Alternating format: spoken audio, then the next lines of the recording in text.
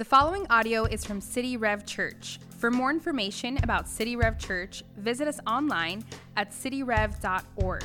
You can join us live Saturday nights at 6 p.m., Sunday mornings at 9, 10:30, or 12, or you can join us online at cityrev.org.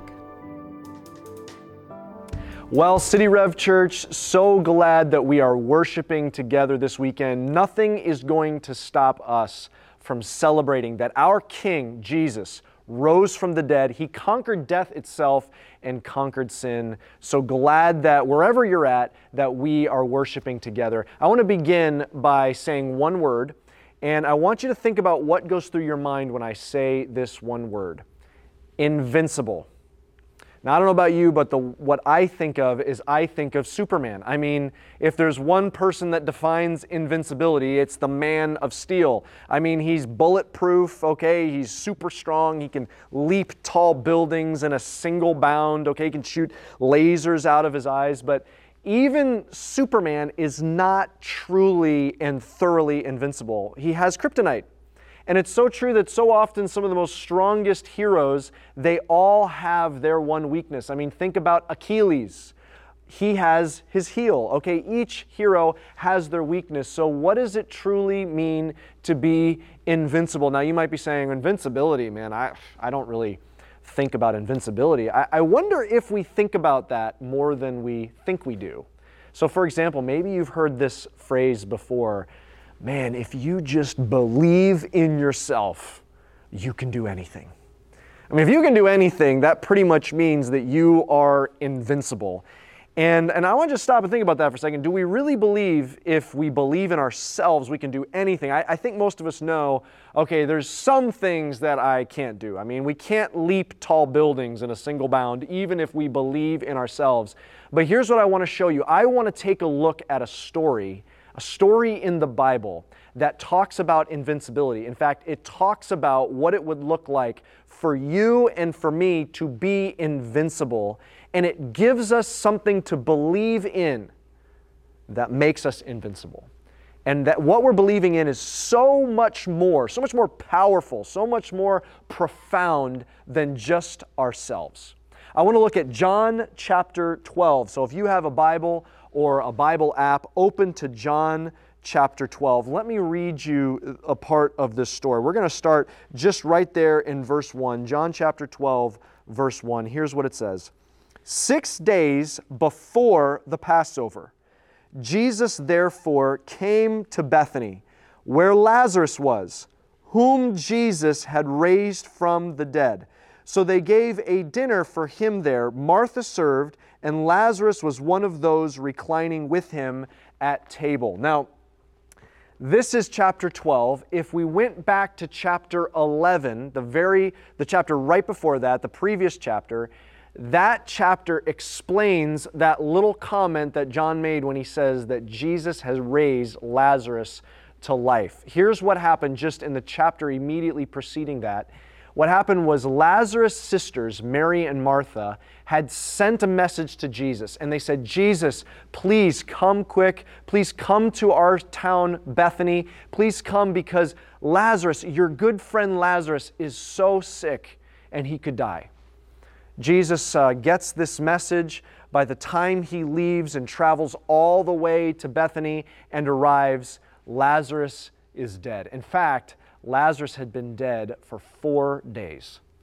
Everyone there is still mourning. They're weeping. He finds Martha and Mary, the sisters of Lazarus. They're weeping. The people of Bethany, they're mourning as well. And Jesus is tremendously broken. In fact, he weeps with them. And he says to Mary, the sister of Lazarus, he says, please show me where you laid him. Take me to his tomb. And so Jesus and Mary and a big crowd from Bethany, they go to the tomb, and there Jesus once again is mourning with them. And then he says this to Mary, and this creates a very uncomfortable conversation between Jesus and Mary. Jesus says to Mary, ask them to roll away the stone from the tomb. And Mary says, Lord, he's been dead for 4 days. If we do that, there will be a smell, an odor. There'll be the stench of death is coming out of the tomb. I mean, what an uncomfortable conversation for Mary to have to say to Jesus, please don't make me do this, Lord. I mean, the indignity of that, the pain of that, it's just for her to have to smell the stench of death from that tomb. It seems like Jesus is asking too much, but Jesus is insistent. And so in this incredible display of humility and submission to Jesus, she asked them to roll away the stone. Jesus looks into that tomb, into the darkness of that tomb, and he calls out in a loud voice, Lazarus, come forth. And everyone must have frozen. I mean, they're just like staring into the darkness that is that tomb. And then they must have just said, man, am I seeing things? Because it seems like in the shadows in that tomb, I'm seeing something move around. And sure enough, they see a figure coming out of the tomb. I mean, there must have been shrieks and gasps and screams. I mean, it's like a horror movie. This being is coming out of the tomb. It's a body still in the grave clothes. I mean, everyone freezes. And Jesus says, help him out of his grave clothes. And as they walked up, can you imagine as they're unwinding and pulling away the linen cloths around his face? They must have been wondering what they're going to see, but sure enough, they see the face of Lazarus. He's healthy, he's alive. He has been risen from the dead. What an incredible moment. And so this just happened in the previous chapter. The one who's writing this book, John, he was actually there. He's one of Jesus' disciples. And they left Bethany, and a couple months or weeks later, they come back to Bethany in preparation for the Passover. They're going to end up in Jerusalem, which is just a couple miles away, to celebrate the feast of Passover. So they're there at Lazarus' house having a feast. And John can't help himself. He says, and there's Lazarus. Remember, I just told you, Jesus brought him back from the dead. I mean, they must have just stared at Lazarus and just caught themselves like, I just can't believe you're actually here. I mean, I saw you alive, and then you got sick, and I saw you sick, and then I saw you dead, and then I was at your funeral. I gave a great speech for you at your funeral, by the way, Lazarus. I should tell you what I said. And now I can't believe I saw you come back out of the tomb, and here you are alive, and we're having dinner together. It must have been an incredible thing. I mean, John can't get over it. He keeps reminding us, Jesus raised him from the dead. They're sitting there, they're feasting together in Bethany in preparation to go to Jerusalem for Passover. And this is what happens next at this feast. This is an unbelievably beautiful moment. Let's pick it up in verse 3. Mary therefore took a pound of expensive ointment made from pure nard and anointed the feet of Jesus and wiped his feet with her hair. The house was filled with the fragrance of the perfume. But Judas Iscariot, one of his disciples who was about to betray him, said, why was this ointment not sold for 300 denarii and given to the poor? He said this not because he cared about the poor, but because he was a thief, and having charge of the money bag, he used to help himself to what was put into it. What happens? They're sitting down at this feast. Mary, the sister of Lazarus, gets up and she gets a jar. One of the other eyewitnesses tells us it's an alabaster jar, and she takes it, and it's full of expensive ointment made from pure nard. That is sometimes also called spikenard. You can still buy that essential oil to this day. It's originally from India and would have been unbelievably expensive. I mean, this is a treasure. Spices and oils like this in this time period were as expensive as precious metals sometimes. And so this has been brought in all the way from India. How expensive is it? Well, Judas tells us how much he thinks it would have been worth. He says 300 denarii. That's probably in today's time something like $30,000 to $40,000. Mary takes this ointment, pours it out on Jesus' feet. She doesn't just dab some onto a cloth and wipe a little bit. She pours it all out. That's why Judas says, couldn't that have been used for something better than just pouring it out on Jesus' feet? But she pours it all out on Jesus' feet. And it says, the fragrance fills the room. And then she takes her hair and wipes his feet with her hair. Now you're saying, man, could they just not afford a towel or something? Well, no, clearly, if they own a treasure like a pound of spikenard valued at $30,000 to $40,000. I think they can afford towels. I think they had towels laying around. The problem, that's not what that is. So why is she wiping it with her hair? Is that some kind of cultural practice? Well, actually, it's probably weirder in their culture than it is in our culture to do that. No, this is an unbelievably extravagant and beautiful act of worship and honor that Mary is doing for Jesus. What is she doing? Well, there's two words that are the same in John 11 and John 12. The word is smell. And both of them involve an encounter between Jesus and Mary. Because remember in John 11, when Jesus gets to the tomb and he asks Mary to have them roll the stone away, what does Mary say?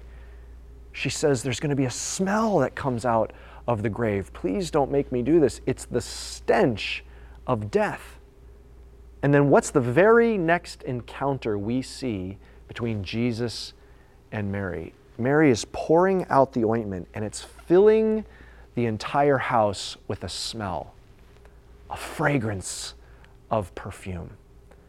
It's the same word, it's a smell. What is this moment? This is a moment of reconciliation on the part of Mary with Jesus, but she's saying something powerful. What is perfume used for? Perfume was used to cover over smells, and it was made so that the smell could be even more fragrant than the bad smells, the stenches. But she is saying, by pouring this out, she's saying, I have no more need of this, Jesus. Why? What did Jesus do? He didn't just cover over the stench of death. He undid it.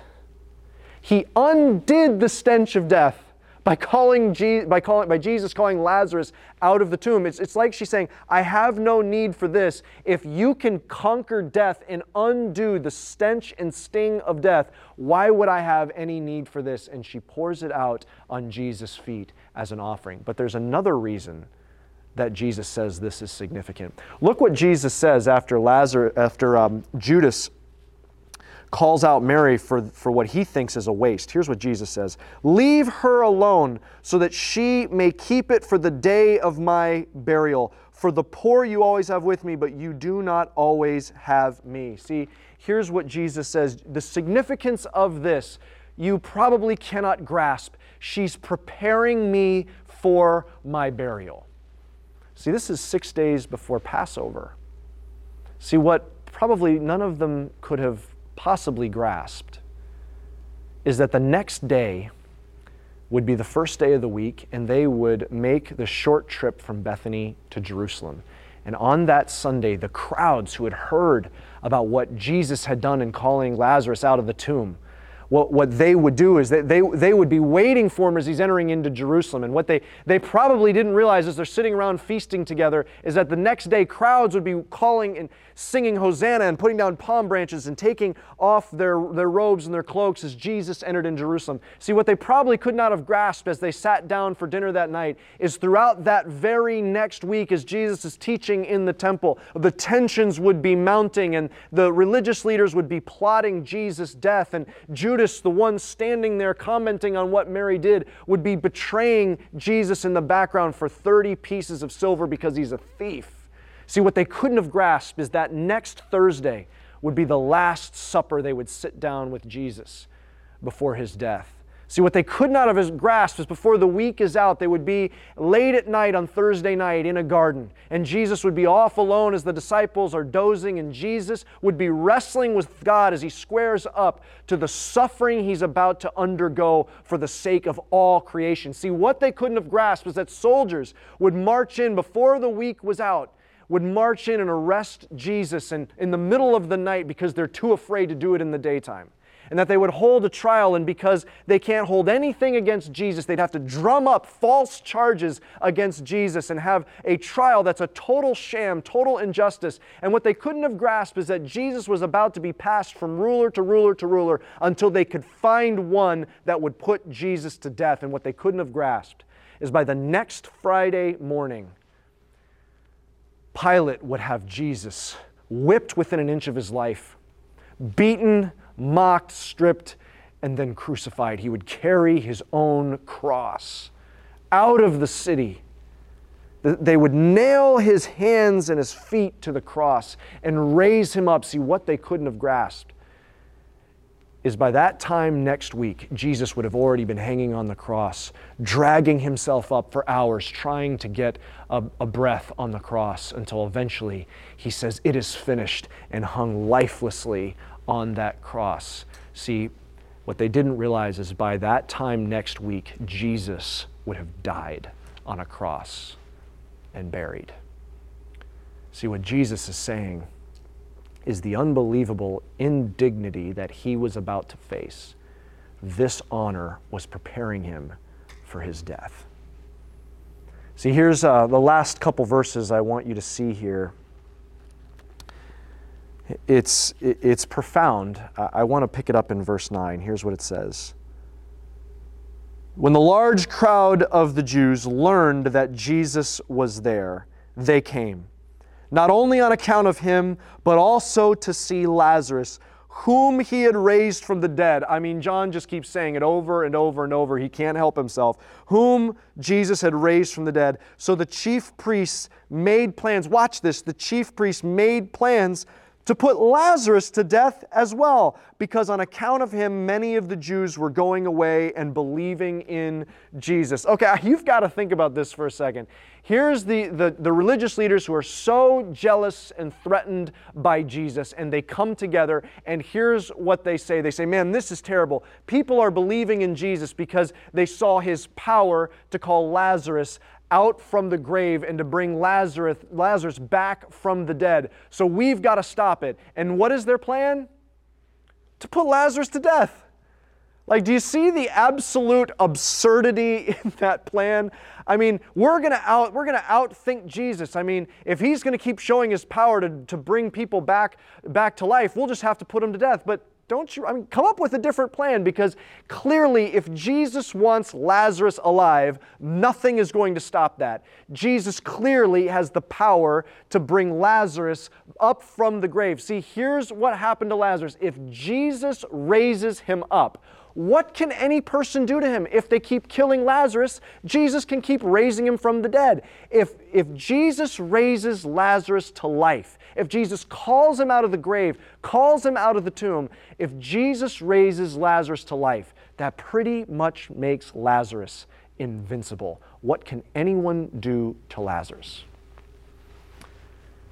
Now maybe you're saying, look, okay, I get it. Okay, that makes sense. But I mean, good for Lazarus. Okay, that's good for him. I mean, he got raised from the dead. I mean, I see how that makes him invincible, but I don't feel very invincible. I mean, what does that have to do with me? See, there's something else that they couldn't have grasped. They couldn't have grasped that, this is Jesus' final week, that he would be dead before a week's out. They couldn't have possibly grasped that, even though that's what his enemies, Jesus' enemies, were hoping for. But here's what his enemies couldn't grasp. Here's what the crowds couldn't have possibly grasped.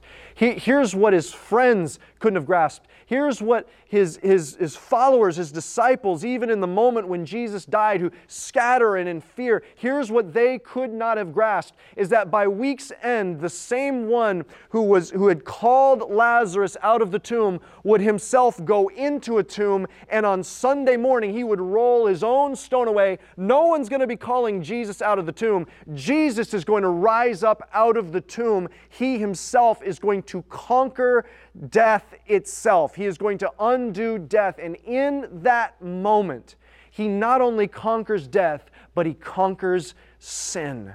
See, here's what the Bible says. The Bible says that our sins are placed on Jesus on the cross, and in that sense, our old selves die with Jesus, and it says we are risen with Jesus. When Jesus came out of the tomb, we come out of the tomb with him. We rise up. So Jesus doesn't just cover our sins. He doesn't just pay for our sins and die.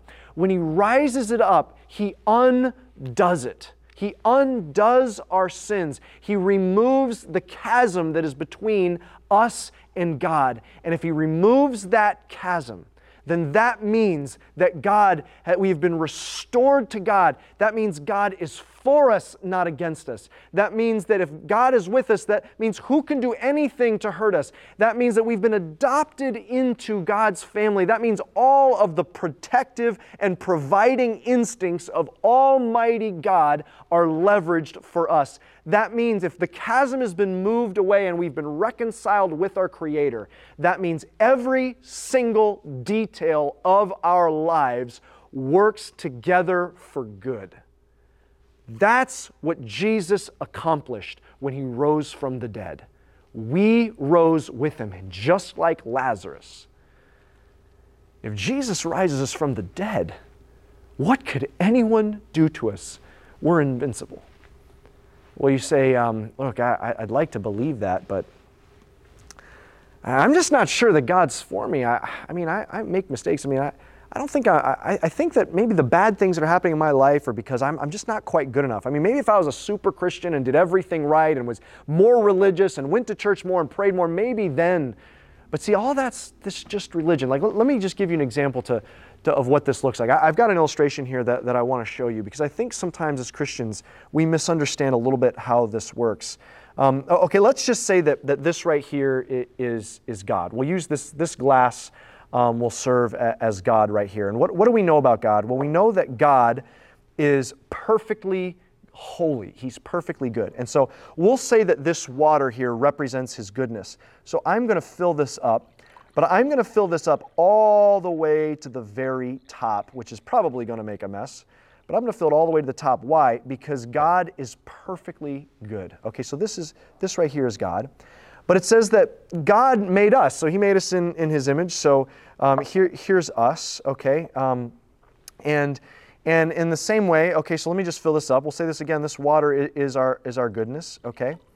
And so what the Bible says is, how good do you have to be to get to heaven? Okay, well, you have to be as good as God is. And God is perfectly holy, but here's the reality.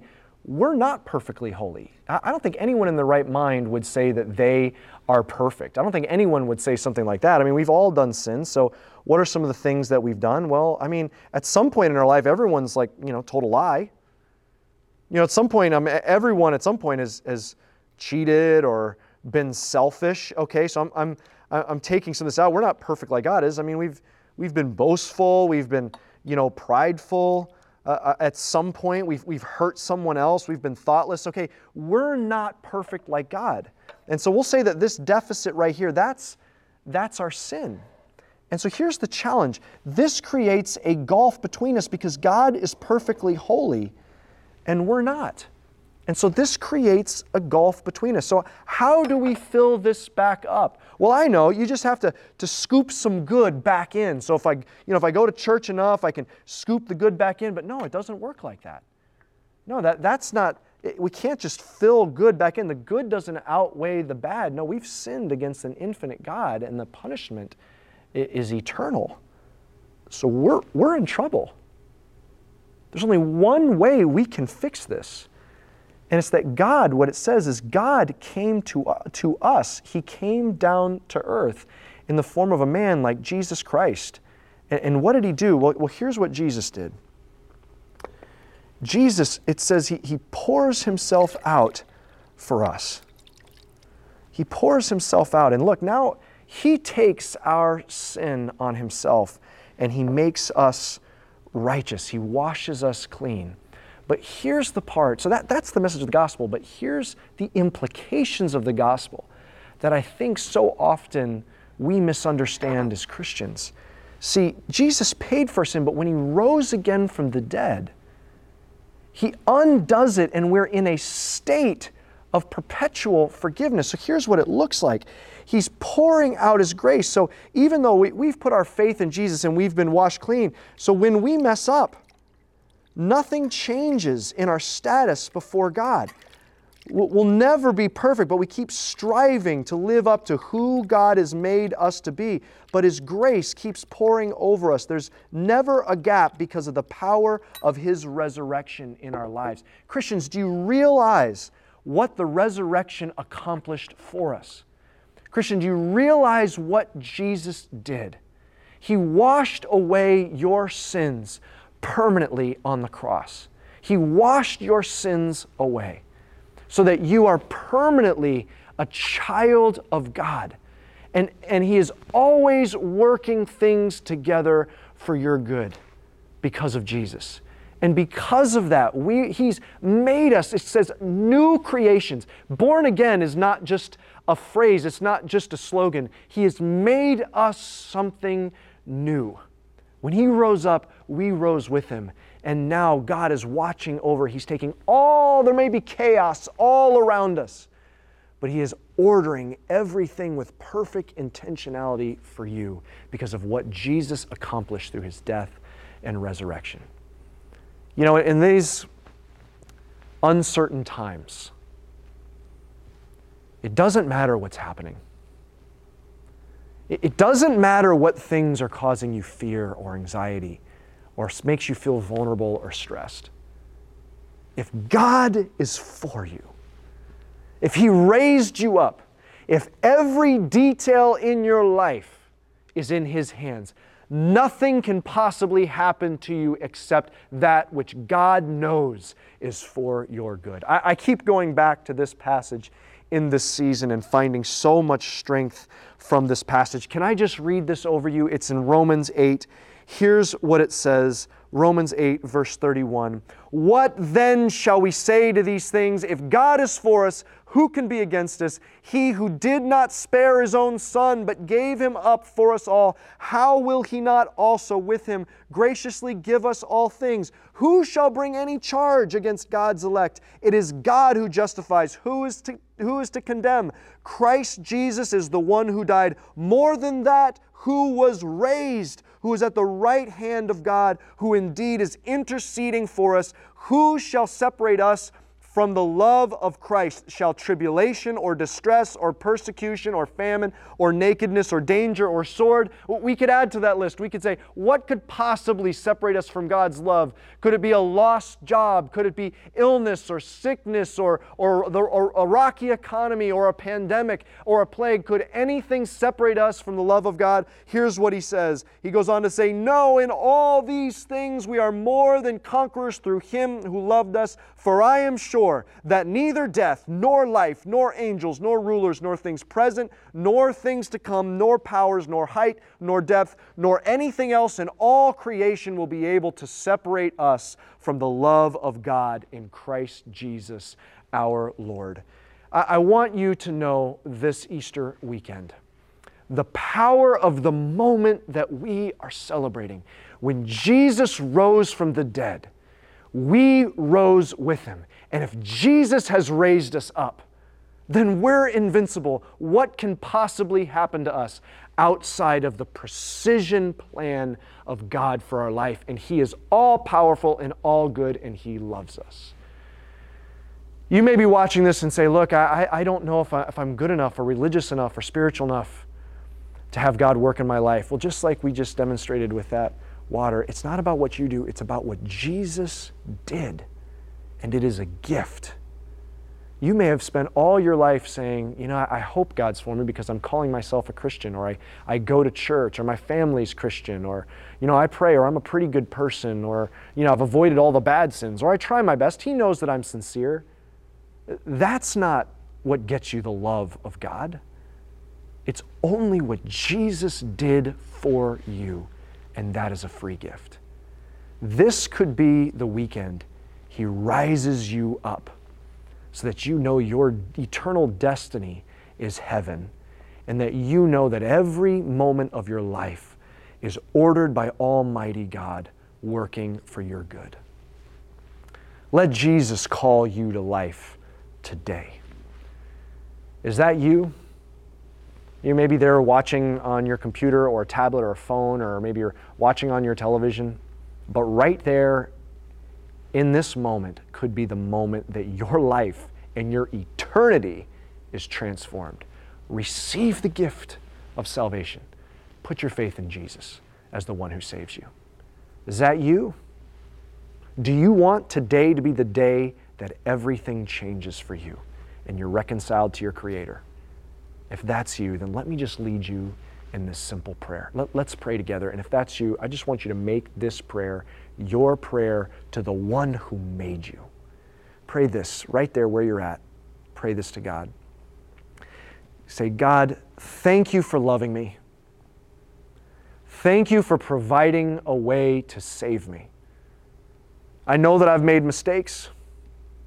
I know that I've sinned, but Jesus conquered my sin through his death and resurrection. I give you my life. I will follow you. I will make you my King and my Savior. In Jesus' name, amen. Hey, if that was your prayer just then, that is the greatest possible thing you could do. Your entire eternity has been transformed. Here's what I want to ask you to do. There's a place you can let us know and let your online community know. There's a place that you can click, yes, that was me. I put my faith in Jesus. We just want to celebrate with you, and that actually might give courage to other people who took that step. So I want you to click that space right there. Right in the comments, there's a link, cityrev.org/faith. I want you to click on that link. There's a short form. It just asks you a couple questions that you can fill out. And I want you to fill that out because we want to celebrate with you. We love to send you a Bible and follow up with you and answer any questions you have and pray over you. So click that link, cityrev.org/faith, so that we can celebrate with you. Well, church, we are going to take the rest of our time to celebrate the incredible moment when Jesus rose from the dead and we rose up with him, because here's what we know. That reconciled us to our Creator. And since he reconciled us to our Creator, it doesn't matter what happens in the world, we know who is protecting and providing for us every step of the way. We know that no matter what happens in this world, we know who gives us everything we need. We know who provides for us. Let's worship him together. Thanks for listening. For more resources and to check out other teaching series, please visit our website at cityrev.org. If you would like to speak to somebody about beginning a relationship with Jesus or ask any questions you have about this teaching, you can email us at podcast@cityrev.org.